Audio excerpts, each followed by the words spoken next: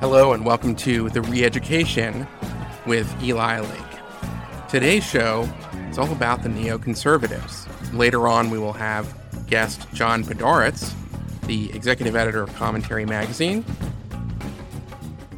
The Neocons. Villains, heroes in error, nerds, intellectuals, broken windows, Iraq.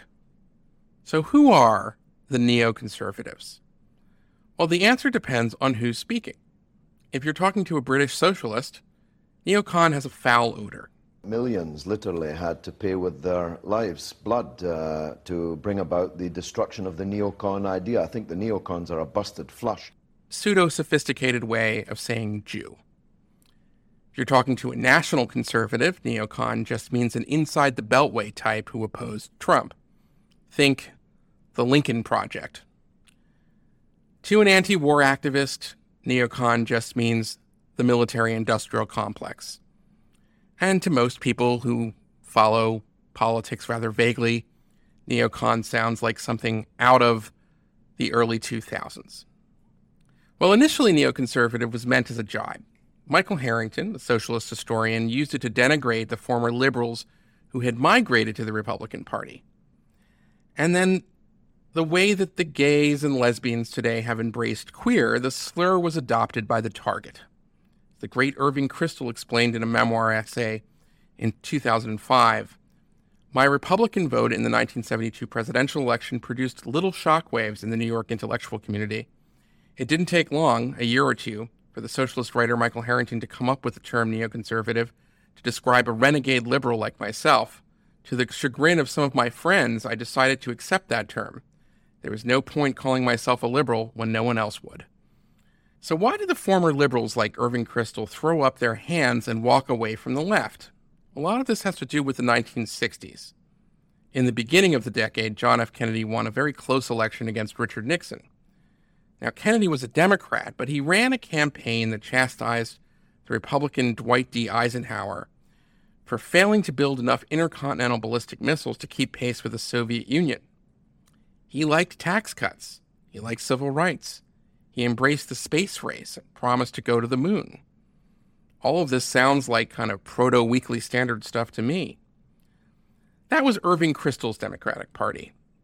In a few short years, the country, though, and the Democrats in particular, well, they went nuts. There were, of course, the riots of the 1960s, and there were anti-war protests as well. That got pretty ugly. By the end of the decades, bombings were a regular occurrence in big cities like New York. Crime was out of control. The fashionable intellectuals of that era had lost a sense that America had a moral purpose. So a group of intellectuals began their migration. At first, this centered around a senator from Washington state named Henry Scoop Jackson. Scoop was a Franklin Delano Roosevelt-style Democrat. He believed in the welfare state. But he also worried that his party was being taken over by radicals. And he ran his 1972 presidential campaign against those radicals. He ended up losing to one of them named George McGovern. McGovern wanted to end the Vietnam War at pretty much any cost, and he was embraced by a new counterculture obsessed with America's sins. So the neocons said, enough. A few stayed nominally Democratic, working in and around Scoop Jackson. Daniel Patrick Moynihan, the great senator from New York, remained a Democrat too. But over time, the neoconservatives gravitated towards the Republican Party and particularly towards Ronald Reagan. Mr. Gorbachev, tear down this wall. Their instincts were sound. Reagan upended the foreign policy consensus of the 1970s and pursued a strategy to bankrupt the Soviet Union through arms spending and supporting insurgencies against communist regimes all over the world. And Reagan's approach ended up spurring the collapse of the evil empire. Going into the 1990s, the neocons found themselves on the winning side of the foreign policy debate. Even a Democratic president, Bill Clinton, embraced neoconservative ideas like community policing and welfare reform. Then came George W. Bush.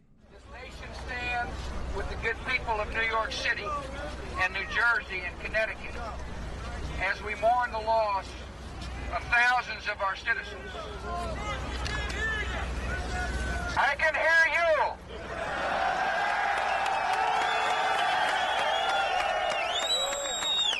I can hear you. The rest of the world hears you.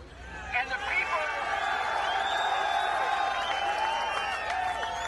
people who knock these buildings down will hear all of us soon. For a brief moment, the neocons were in the catbird seat. After the terror of 9/11, the president realized that his campaign that promised America could no longer be the world's global policeman was overtaken by events. The humble foreign policy Bush promised would not meet the moment.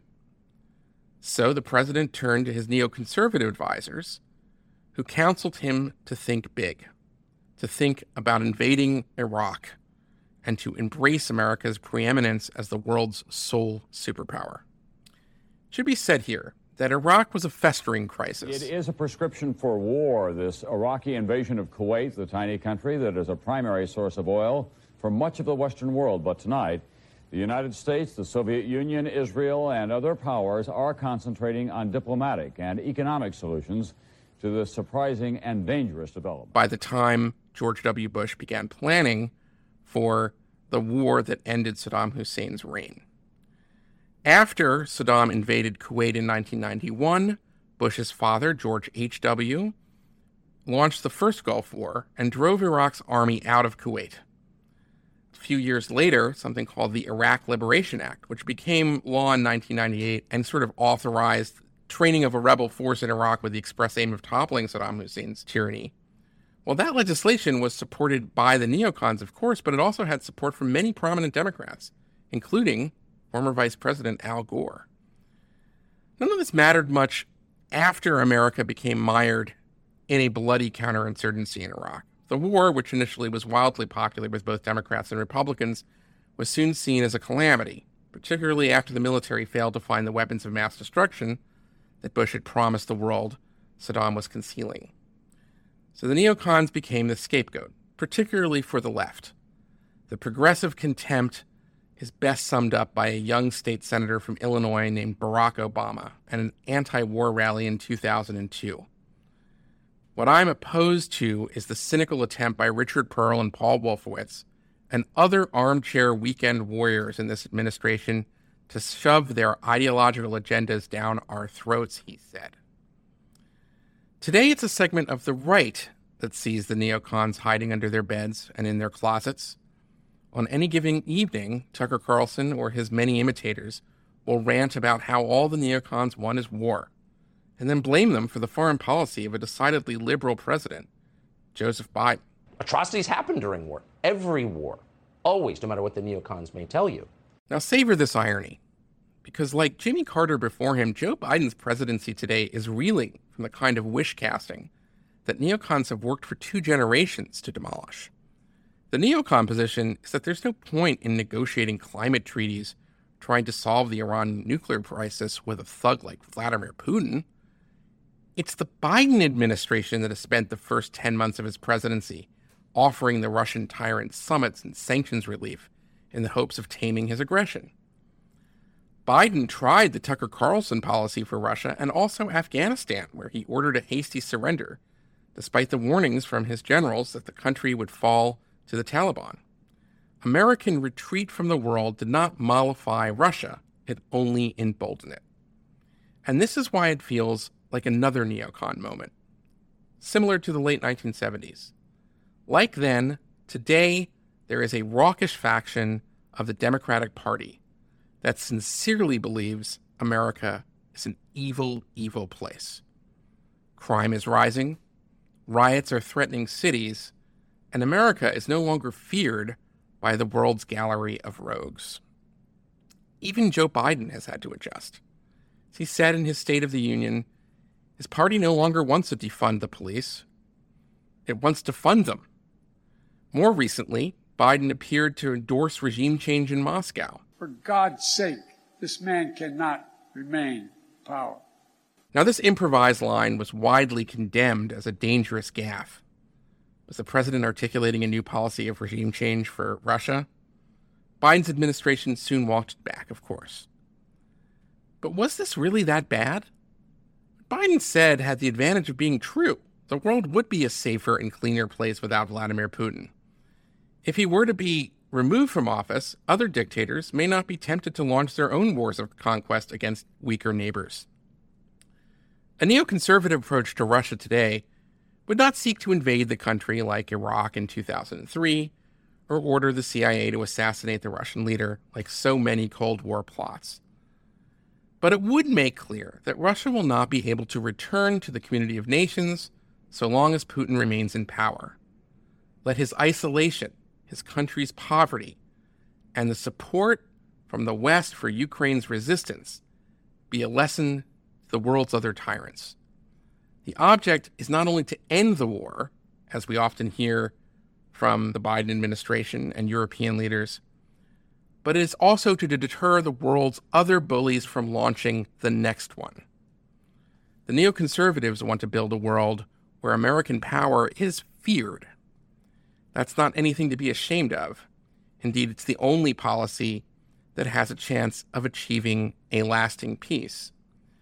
So the next time you hear someone on Fox News like Tucker Carlson, or you're reading in some popular Substack about how terrible all the neocons are, you should realize that much of it really is just kind of a fictional narrative.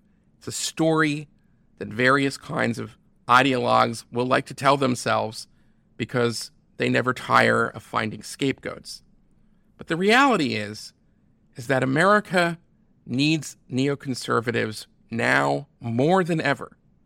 We have spent too long pretending that sweet reason and financial sanctions and more diplomacy will tame regimes that have no interest in doing anything in the world other than imposing their will and trying to weaken America.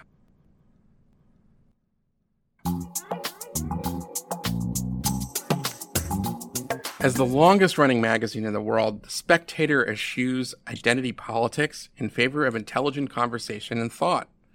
From the war in Ukraine to the ideological war in the classroom, from the rise of inflation to the rise of cancel culture, The Spectator has been dedicated to stimulating reporting and analysis since 1828. The U.S. edition of The Spectator has just newly come ashore and is bringing the high-quality writing and analysis to U.S. audiences for the first time. The Spectator also covers the best in books, travel, food, wine, and much, much more. We have a special offer for listeners of The Re-Education with Eli Lake.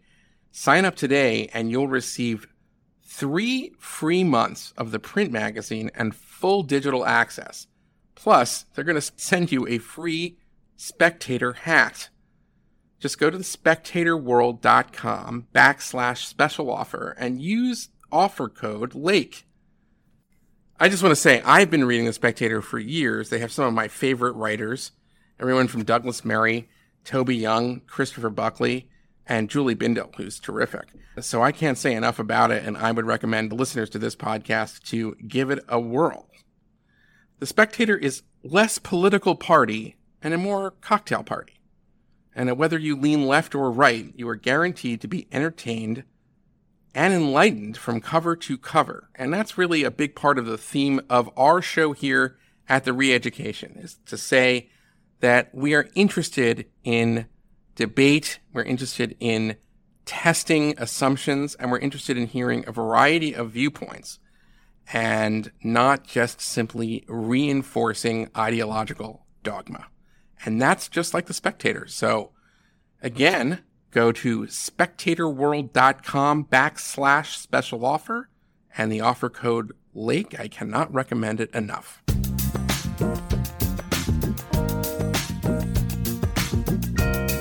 This brings us to today's guest.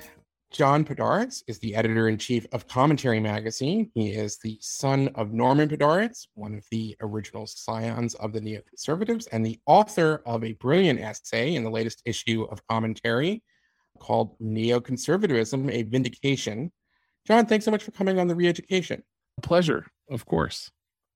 So I want to just jump into this. I really admire the essay. And I want to ask you where you see the parallels of today, 2022 in America, and 1979, where the Jimmy Carter presidency kind of became a cropper. Well, the most obvious parallel is that in 1979, the Soviet Union invaded a neighboring country, Afghanistan.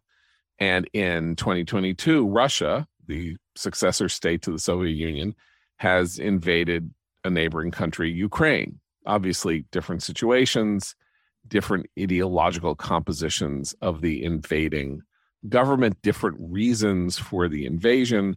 But just as the brazenness of the 1979 invasion of Afghanistan reawakened American politics to the dangers posed by the Soviet Union, which had been an open question over the previous 3 or 4 years, with efforts to negotiate new nuclear arms treaties, with Jimmy Carter, the then president, saying, we've gotten over our inordinate fear of communism, with the whole idea being that what we needed to do was live with and even make some sort of common Congress with the Soviet Union, that it was clear that this brazen violation of all international standards in invading a neighboring country with the purpose of basically controlling it, and while not annexing it, which is really the Russian effort in Ukraine, but to control it, contain it, and subsume it under the Soviet yoke, that it was something that shocked the conscience, shocked the understanding of what it meant to be an ordinary country or a country with some leadership in the world. Jimmy Carter said in the wake of the Soviet invasion of Afghanistan that he had learned more about communism in a week than he had learned in his lifetime. And that, combined with a bunch of other things, led in almost inexorably a year later to the complete defenestration of the Carter presidency, with a gigantic loss to Ronald Reagan, who said, I've never not known what communism was. I've never not known what the danger was that was being posed by this adversary. And Jimmy Carter was either, naive or worse. And here we are in 2022. There's been this invasion of Ukraine that, again, has kind of shocked the world's conscience and raised questions about the possibility of even living with this regime that Vladimir Putin runs. And when 1979 happened, when the Soviets invaded Afghanistan, and I would say to some extent when in 2022 the Russians invaded Ukraine, it turns out that very few people believed in a set of ideas or foreign policy ideas that could both explain why this was done, why the Russians and the Soviets and the Russians had done these things, and how to respond to them, what the causes were and what the solutions might be. And in both cases, as it turns out, in the 70s, the neoconservatives had said, don't make détente with the Soviet Union. Don't try to make deals with the Soviet Union. Don't make arms control treaties with the Soviet Union. They are interested in, expanding their own interests, expanding their own horizons in a certain type of ideological world domination. Any concession to them will be seen as an act of weakness and give them a green light. And similarly, I would say that in the wake of the disastrous pullout from Afghanistan that the United States under Joe Biden accomplished in the summer of 2021, that the people who said you can't do this because you are going to signal weakness, and that it's time to test America's mettle resolve and that of the West, because you have shown this kind of, you've announced that you are unwilling to bear the burdens of global leadership, that 7 months later, Putin goes into Ukraine. I submit that, and it was basically a neoconservative idea that said, if you show this kind of weakness, there will be consequences, real world consequences, as that weakness is read by adversaries who wish to advance against you. And that was not really, it's not really a conservative view or a Republican view. In the 70s, 60s, 70s, the conservative view of the Soviet Union was that it was a godless, tyrannical state, and that what it needed to be was rolled back, that communism needed to be rolled back. In 2021 and 2022, the conservatives are even more divided. Some don't think we should do anything. Some think that Putin isn't so terrible compared to the alternatives. A lot of ordinary rank and file Republicans and conservatives do not share that view and believe that the Russia has done something terrible that needs to be confronted, but not the intellectual class, which is more divided. And all in all, what really makes the two come together, also comes together with neoconservative ideas on other matters, is that Soviet Union and then Russia felt themselves free to do what they did because of a failure of deterrence. The United States' policies toward aggressive foreign actors who wish to destabilize the world system is to deter them from the temptation to do so. And that in both these cases, historically then and in present, our deterrence, our commitment to deterrence failed. The deterrence failed, and a green light was flashed in first the face of the Kremlin under the communists and now the Kremlin under Putin, with the results that we now see. Well, one of the things that you do, I think, very cleverly in this essay is that you tie the concept of deterrence internationally to the concept of deterrence in terms of crime at home. And the other great parallel between 1979 and 2022 is we've seen rising crime rates, particularly over the past 2 years. Can you talk a little bit about that as well, which is that there's this other side of neoconservatism, which I think has largely been forgotten because, most people associate the neoconservatives with the Iraq War and George W. Bush.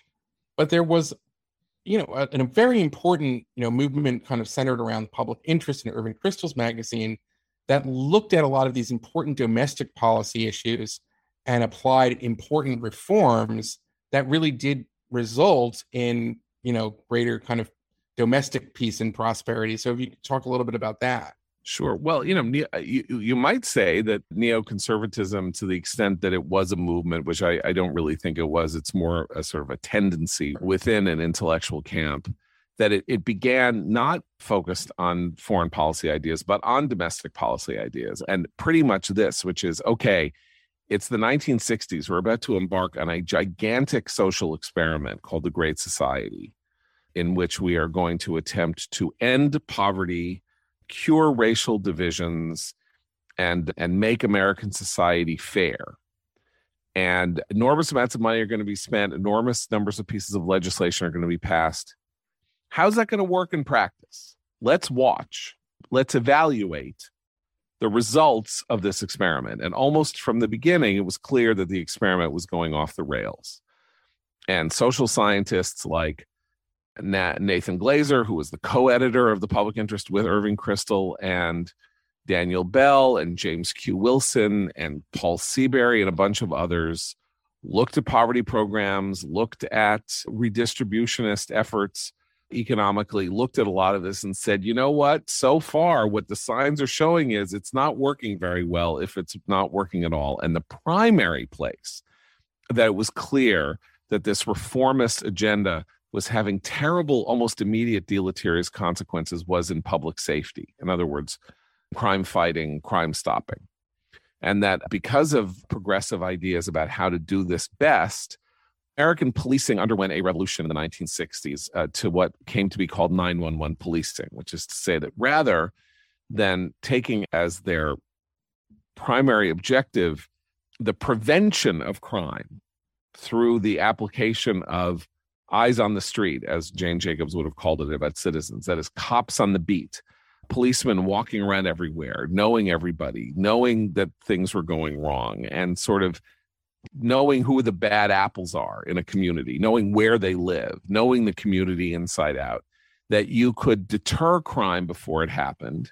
and that this was the best way to deal with crime, and that they had decided, for professional, complicated reasons, that what they would do instead was respond to crimes when they had happened and try to arrest the perpetrators of crime after the crimes had been committed. And this turned out to be a disastrous way of dealing with crime when crime rates started to go up, because people started to feel less and less safe for good reason.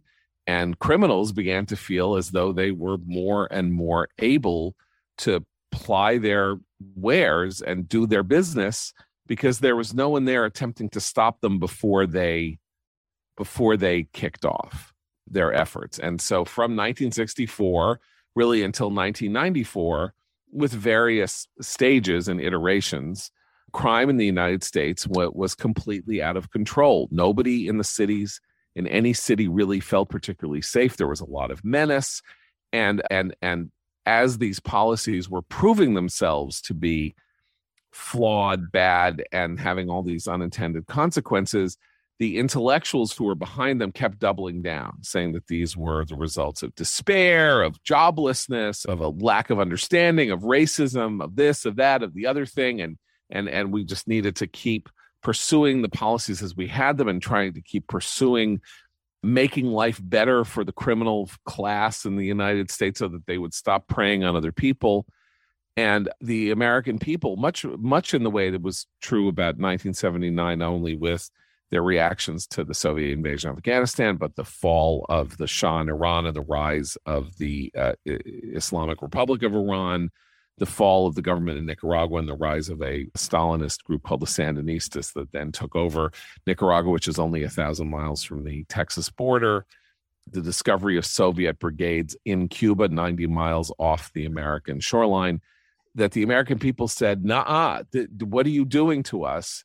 This is terrible. Your policies are terrible. Stop it. And so Ronald Reagan, the two major issues in the United States, the major domestic issue in the United States for 30 years was crime. That was the major number one domestic issue in the United States. It's hard to imagine this. It was totally science fictional to imagine it in 2015. By 2020 and by 2021, it was no longer science fictional. Cities were awash in crime. Murder rates were going up at the rate of 25%. Shootings, killings, burglaries, these flash mob, lootings, and all that kind of stuff, all happening everywhere. And what ties these together, I say in my piece, is this one word, deterrence, that the policy, American foreign policy, was dedicated, or the neoconservative idea about how American successful foreign policy would work was not that we were supposed to go around liberating the world and bring democracy to the world. That's a misunderstanding. That was actually a somewhat evangelical, it was kind of a somewhat evangelical idea, literally incepted by an evangelical Christian, that is Mike Gerson, who was George W. Bush's speechwriter. The idea was you have to hold the Soviets in place. You got to freeze them where they are. Don't make life easy for them. Don't make economic deals with them. Don't make it so that they get better. They are better woven into the international system. Make them deal with what George Kennan in his famous 1947 long telegram and essay, The Sources of Soviet Conduct, said were the internal contradictions of the Soviet regime, and then see what happens. Let them stew in their own weakness and their own evil. But the way you do that is to deter them. You don't go at them. You don't attack them. You don't invade them. You don't try to roll back communism where it's advanced. You try to deter it you try to keep it from advancing. And it's a relatively modest ambition when you think about it. It's not revolutionary, okay. So, and in domestic terms, the crime fighting policies that were started to be advocated were pretty much the same, which is stop saying that there's nothing you can do to prevent crime. You can prevent crime. You just have to want to.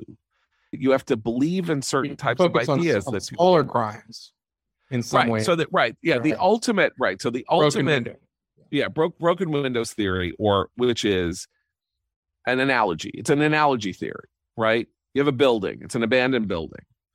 It has glass windows, but it's been abandoned. Somebody throws a rock and breaks one window.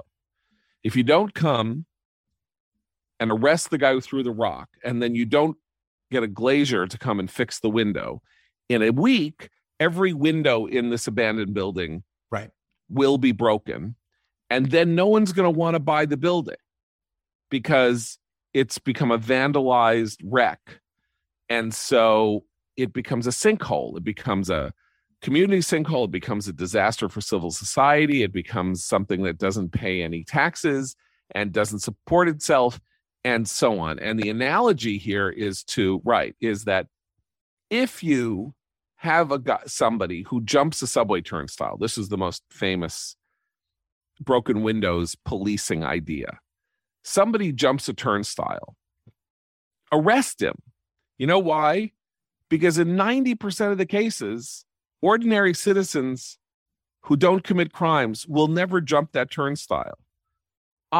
Chances are the person who jumps that turnstile has done other things, is out on probation for having committed other crimes, is on parole for having already served prison time for other crimes, and has now committed another crime and is clearly outside the bounds of civil society. These ideas started to be floated in places like the public interest, and it took 15 years or so for them to really become policies that were actually experimented with by police departments and stuff like that. And the results were jaw-droppingly astounding, as were the results of the effort to deter the Soviet Union in the 1980s through many creative endeavors by the Reagan administration, not least the Strategic Defense Initiative, where where we took our great advantage, our technological advantage and our economic advantage over the Soviet Union, and said we were going to develop a program that was going to neutralize their ability to threaten us with nuclear weapons. And this so terrified them, because they realized that this was the only whip hand they had, that they started to renovate their own economy in an effort to get enough money so that they could meet us SDI for SDI. And that effort, glasnost and then perestroika, effectively destroyed the Soviet Union from within. Again, 9 years, 8 years, something like that. Like, not much time at all. And the crime element of it was also the Casey Reagan doctrine of actually supporting, some unsavory rebels. Right. Yeah. Jonas Savimbi, Contras, and the Afghan rebels. Right. Yeah, so absolutely. So what you do there is, again, but you don't do it for the purpose. You're not really doing it because your goal is to bring democracy to Angola.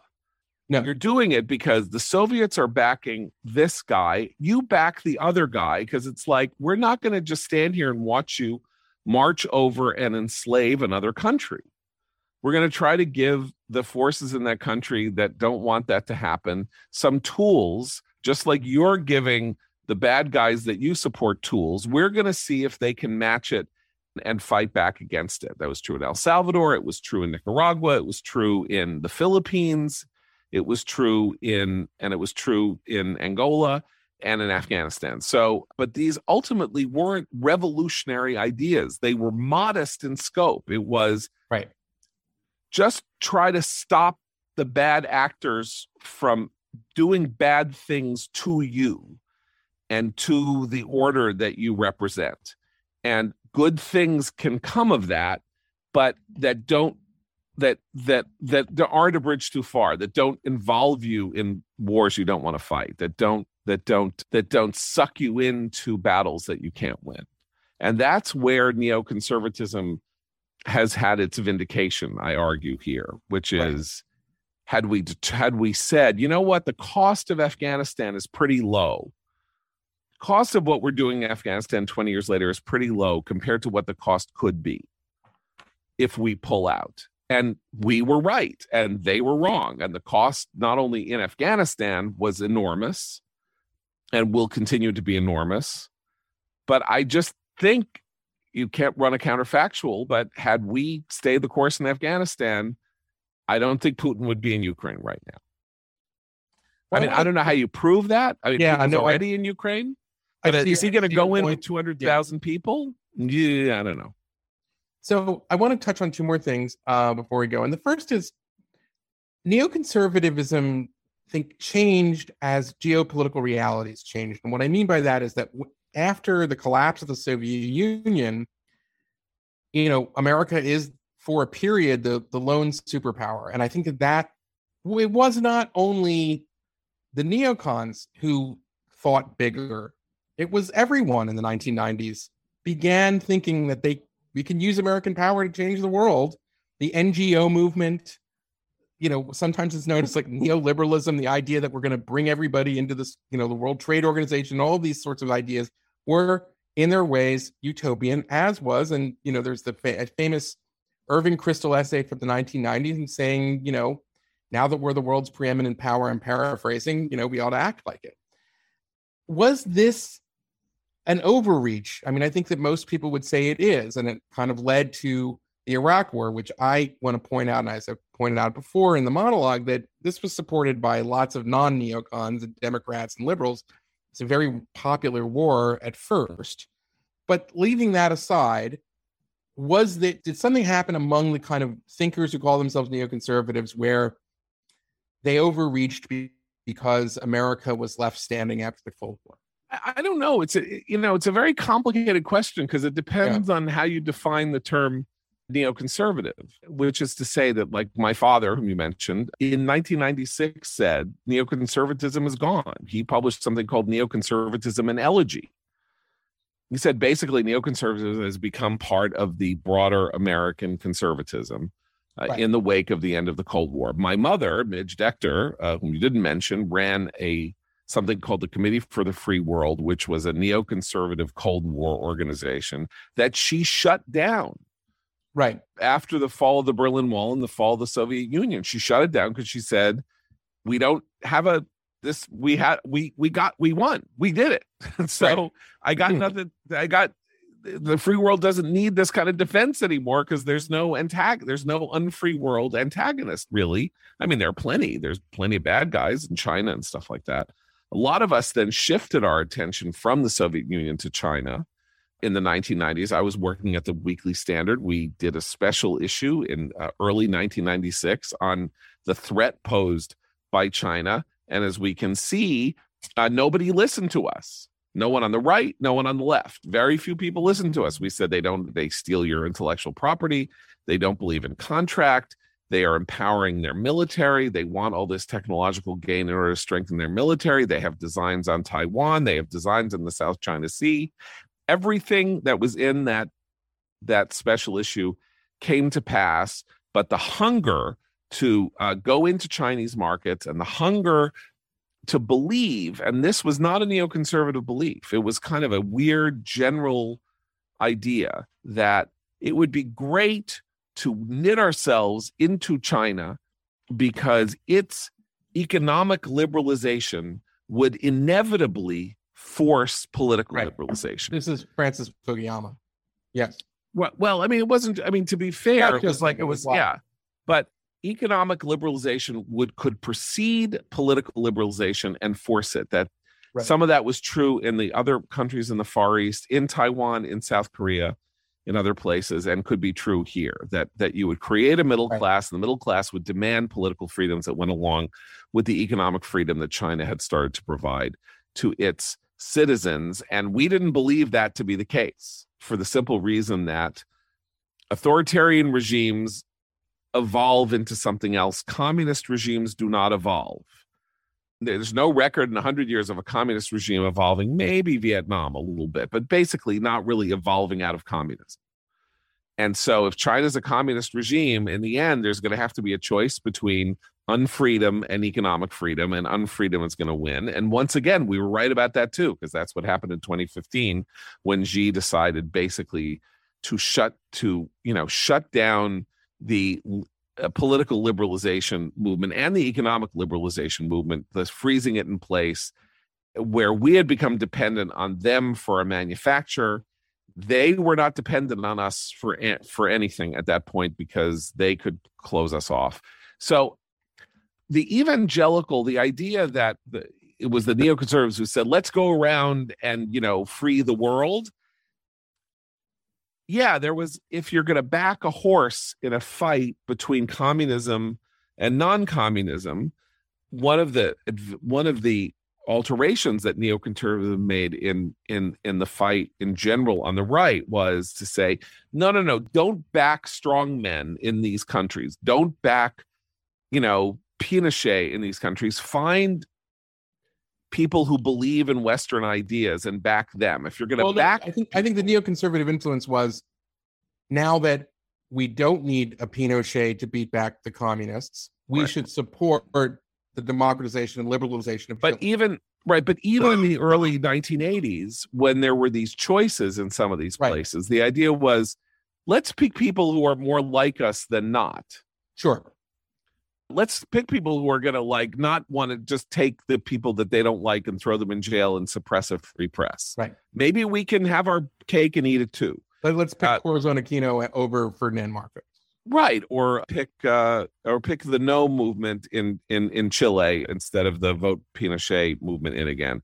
Or I don't know. There are a whole bunch of things that were, if you have a choice, you want to go with freedom or with people who talk the talk and walk the walk of freedom when you have a choice.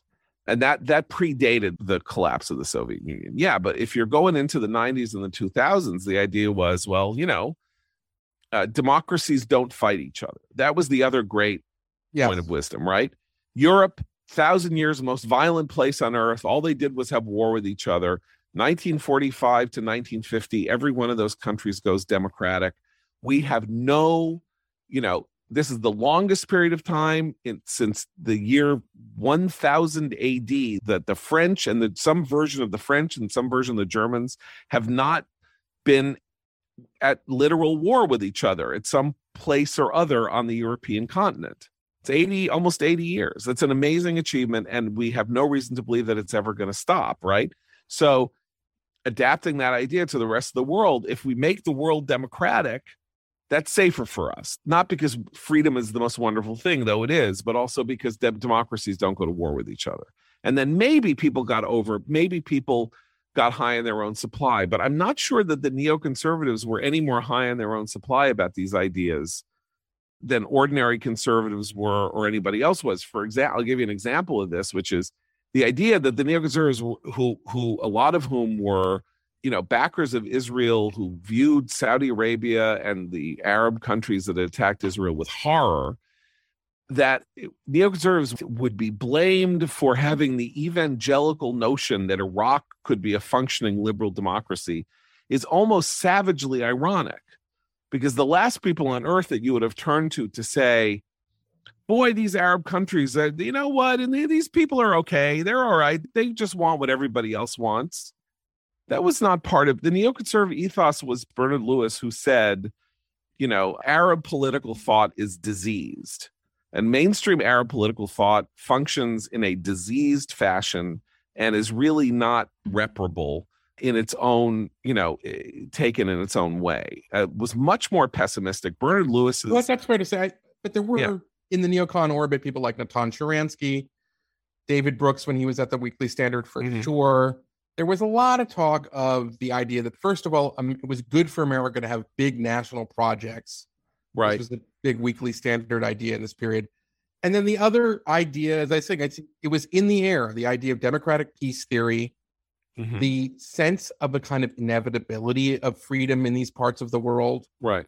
And even though Bernard Lewis has done remarkable work as a historian, especially in the Arab and Muslim world, and that's an element of his work, I think that everybody after in this period of the 90s and the 2000s was caught up in a little bit of wish casting in this regard. Absolutely. That is absolutely true. There was a lot of wish casting, but the idea that was specific and endemic, no, I agree with you. It's not to the neoconservatives, that they brought this to the dance.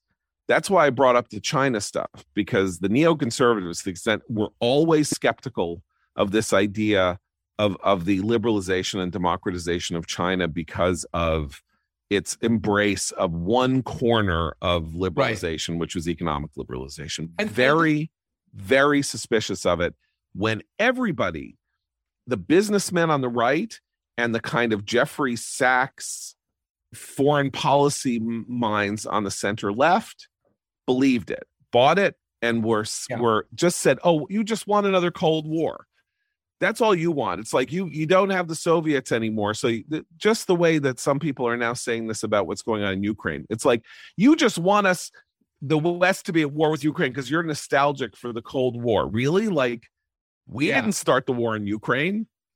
Right. Well, what are you talking about? Well, that you're getting into this, the final thing I want to get into in this, and that is, I don't want to dwell on any specific critiques of the essay, but I really enjoyed it because it was a provocation. There was a certain kind of response that kind of was like relying on 20-year-old talking points about neocons that had very little to do with the argument you were making. And it was really about just, we should never forget that our prime directive is to anathematize neoconservatives. Right. This became a political identity in the 2000s for the left. And then weirdly, in ways that sort of blow my mind, has now become a part of the political identity of the NatCon, Tucker Carlson right.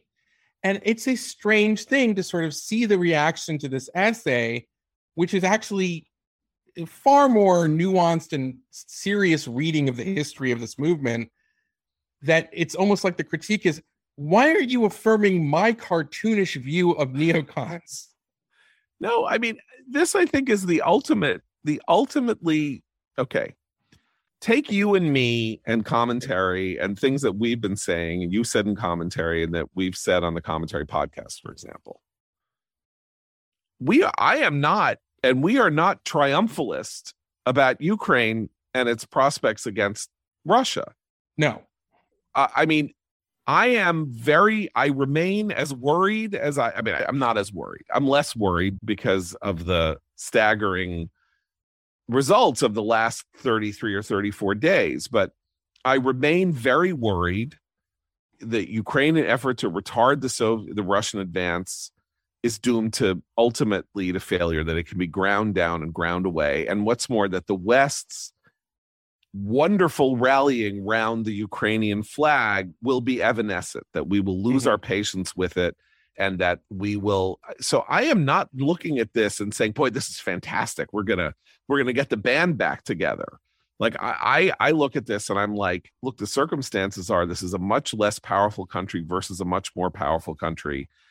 And usually there are times, including the Russians in Afghanistan, where that dynamic plays to the advantage of the weaker country over time, although at immense cost to that weaker country, like we're seeing right now in Mariupol in Ukraine. Sure. Where people are starving. 100,000 people are now, basically cut off from food and potable water. I got no triumphalism in me. And in fact, what this reminds me of is when the Soviet Union fell in the late 80s, nobody was more surprised than my father, who is said to have been sort of a foolish, it's like nobody really believed the Soviets were going to fall. The idea was, look, they were an evil empire and they were very powerful. And, what we needed to do was retard them and fight them and do what we could to stop them and freeze them in place. But were they going to fall? Like, that was not really something that was in the formulae, because, evil exists in the world and evil usually does pretty well. It's just a question of whether it's going to expand its territory. And so I'm amused by the idea that, we're back. And, as Matt Taibbi said, I suck because I'm talking about how neoconservatives was right then and is right now. And I hope I'm wrong. Like, I don't want to be right that Ukraine may not go as wonderfully well as people right now are maybe wish casting that it will. But I think that this is much more of a real world philosophy than it is a, idealist philosophy. It is, the world's full of bad actors. What do you do to stop them? And my view is, both domestically and in foreign terms, you use deterrence. Deterrence is the only real tool in the tool shed that is secure enough to use, because it's not too provocative and it's also not toothless. And the blade is sharp enough to count, but it's not too sharp to cut somebody's head off, and it's also not too dull to be a butter knife, and therefore not much of a threat to anybody. Well, the other thing is I thought that specifically Taibbi really disappointed me because he wanted to blame you in commentary for going along with Russiagate because there were other neoconservatives who sort of did, without recognizing that I think the commentary in my work that you've published has been very critical of that in a different context where Taibbi is. So that's why I felt like I was reading that piece and some of the other things that were said about this essay, that they weren't bothering to say anything about what you were arguing. They simply had this thing in their head. They're like, somebody wrote something nice about the neocons. That the last time that requires the following protocol. You know what I mean? And it is a weird part of like the political discourse that, almost 20 years after George W. Bush's Iraq War, that anti-neoconservative is still such a defining kind of characteristic of elements of our discourse at this point. I think it's very simple. The truth about neoconservatism is that it always punched above its weight. Yes. Didn't have followers. It's not a big movement. There's no grassroots. It's a bunch of people who write and read. They're not even, a lot of them aren't even like experts in the sense that they've spent, they're like Kremlinologists or stuff like that. Just pugnacious people with common sense who said this is not good, and if you want to make sure that the Soviet Union doesn't get a jump on freedom, you got to face it down. It's not exactly like rocket science. It's not it's not the world's most sophisticated foreign policy theory or something that requires you to have a divinity school degree. It's like schoolyard politics. If there's a bully, you don't have to beat up the bully, but if you can somehow stop the bully's punch from hitting you or hitting somebody else, the bully may fade. It's like I say, it's not rocket science. But it was very plain and I would say almost incontrovertible, really, because it wasn't missionary. It didn't say, if it said like, don't make a SALT II treaty with the Soviet Union. At the time, people were like, what are you, crazy? We have to. It's like, really? Why do we have to? We don't have to.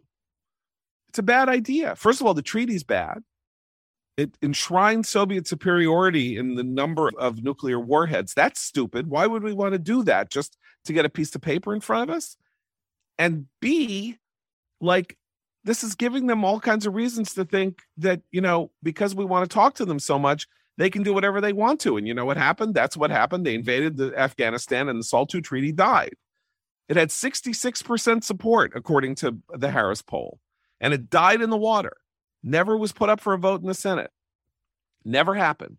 And similarly, it's like, just don't pull out of Afghanistan. Like, nobody's dying. Right. Americans aren't dying. It doesn't cost very much. Everybody in the military now is a volunteer. No one's forcing anybody to go and be in Afghanistan in the way that people were forced to go to Vietnam. So they can retire. They don't have to go on a fourth duty, whatever it is. All things being equal, the cost of pulling out is going to be way greater than the cost of staying. It's not that there's no cost to staying. That's just common sense. And then it turned out that commonsensical idea was correct, I think. Right. And so people, for some reason, don't like that.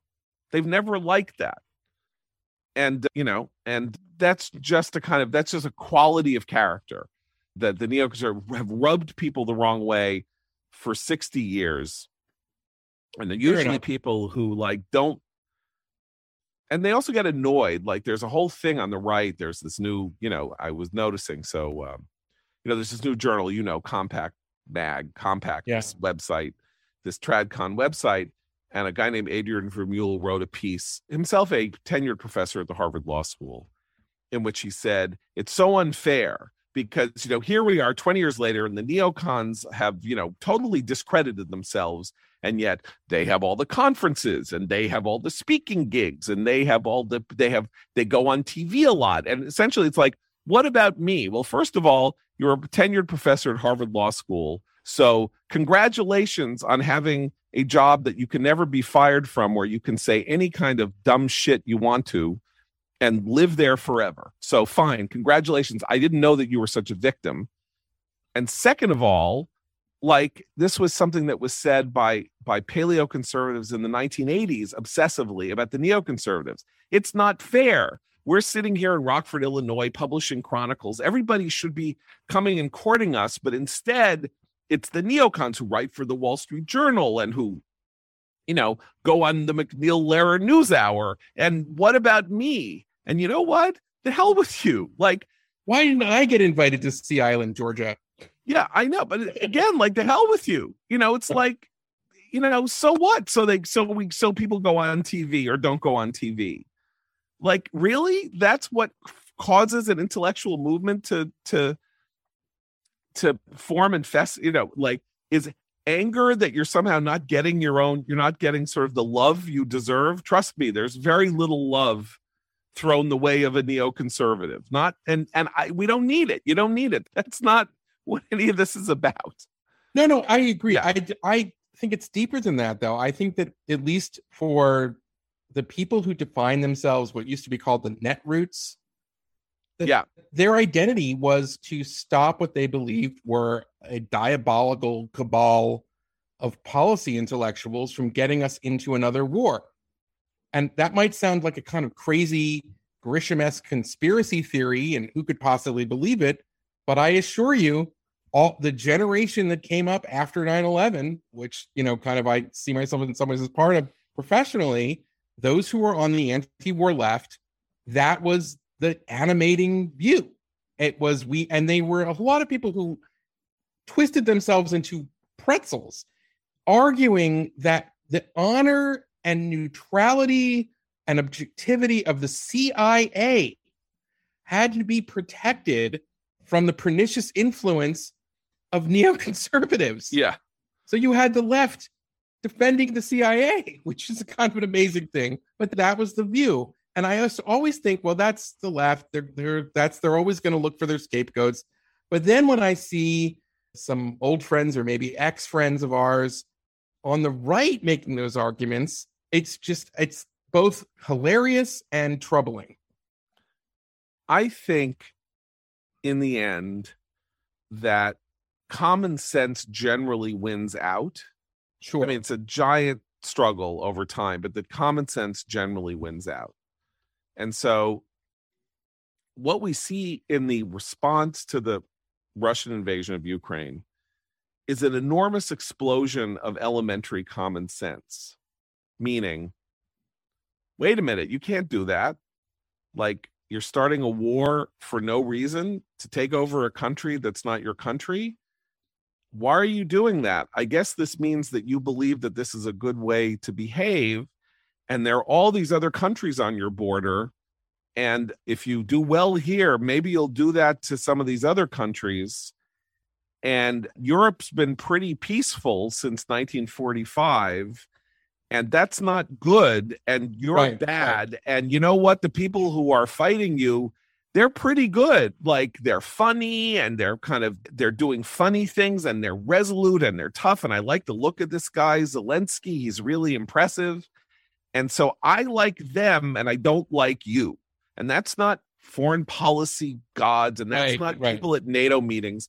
That appears to be Western opinion. That is Western opinion. Michael McFaul, who was former ambassador to Russia, Soviet and Russian expert, said on Twitter the other day that he went to give a speech at a university in South Dakota, and 3,000 people showed up because, you know what? People do care about foreign policy. Now everyone says nobody cares. They do care about Ukraine. They're driving. 3,000 people went to hear him speak. Like, I don't think 300 people have ever gone to hear him speak before. Sure. They care. Yeah. They know something bad. So this is when people sometimes say, look, you can't beat the good common sense of the American people. But I think in the end, what I like about neoconservatism is its relative simplicity. That is, like, Matt Connetti has a piece in Commentary, the same issue that you're talking about, that you have your piece in, about the world has changed and we must change along with it, that says, believe them. Vladimir Putin said he was going to do this, and everyone's like, he's not going to do it. Believe them. They say what they mean. They mean what they say. You know, Right. It's not a complicated doctrine. It's all common sense. And neoconservatism, I think, was an effort both in this when it was incepted in the 1960s, was an effort to say, let's just try to apply common sense to these really sophisticated ideas. First about how to end poverty, and then also about how to deal with the threat from the Soviet Union. Let's apply common sense because all these people are being so clever and creative. They're coming up with counterintuitive ideas. And you know why they're counterintuitive? Because the intuition is right and the counterintuition is wrong. Right. I'll leave it with this. And thank you so much for your time, John. This is a real treasure. It's a real treat. But it reminds me of a great Whit Stillman movie, Barcelona, in which the two cousins are having a picnic with their Spanish hosts who are leftists. And they're going on explaining, like, you know, during the Cold War. And at one point, the sort of more neocon character, they're explaining in terms of black ants versus red ants. And it says, where are the red ants? And he just picks up a rock and smashes the red ants. So that's what we ought to be doing. And that's kind of like, it's don't overthink it. We'll play that clip.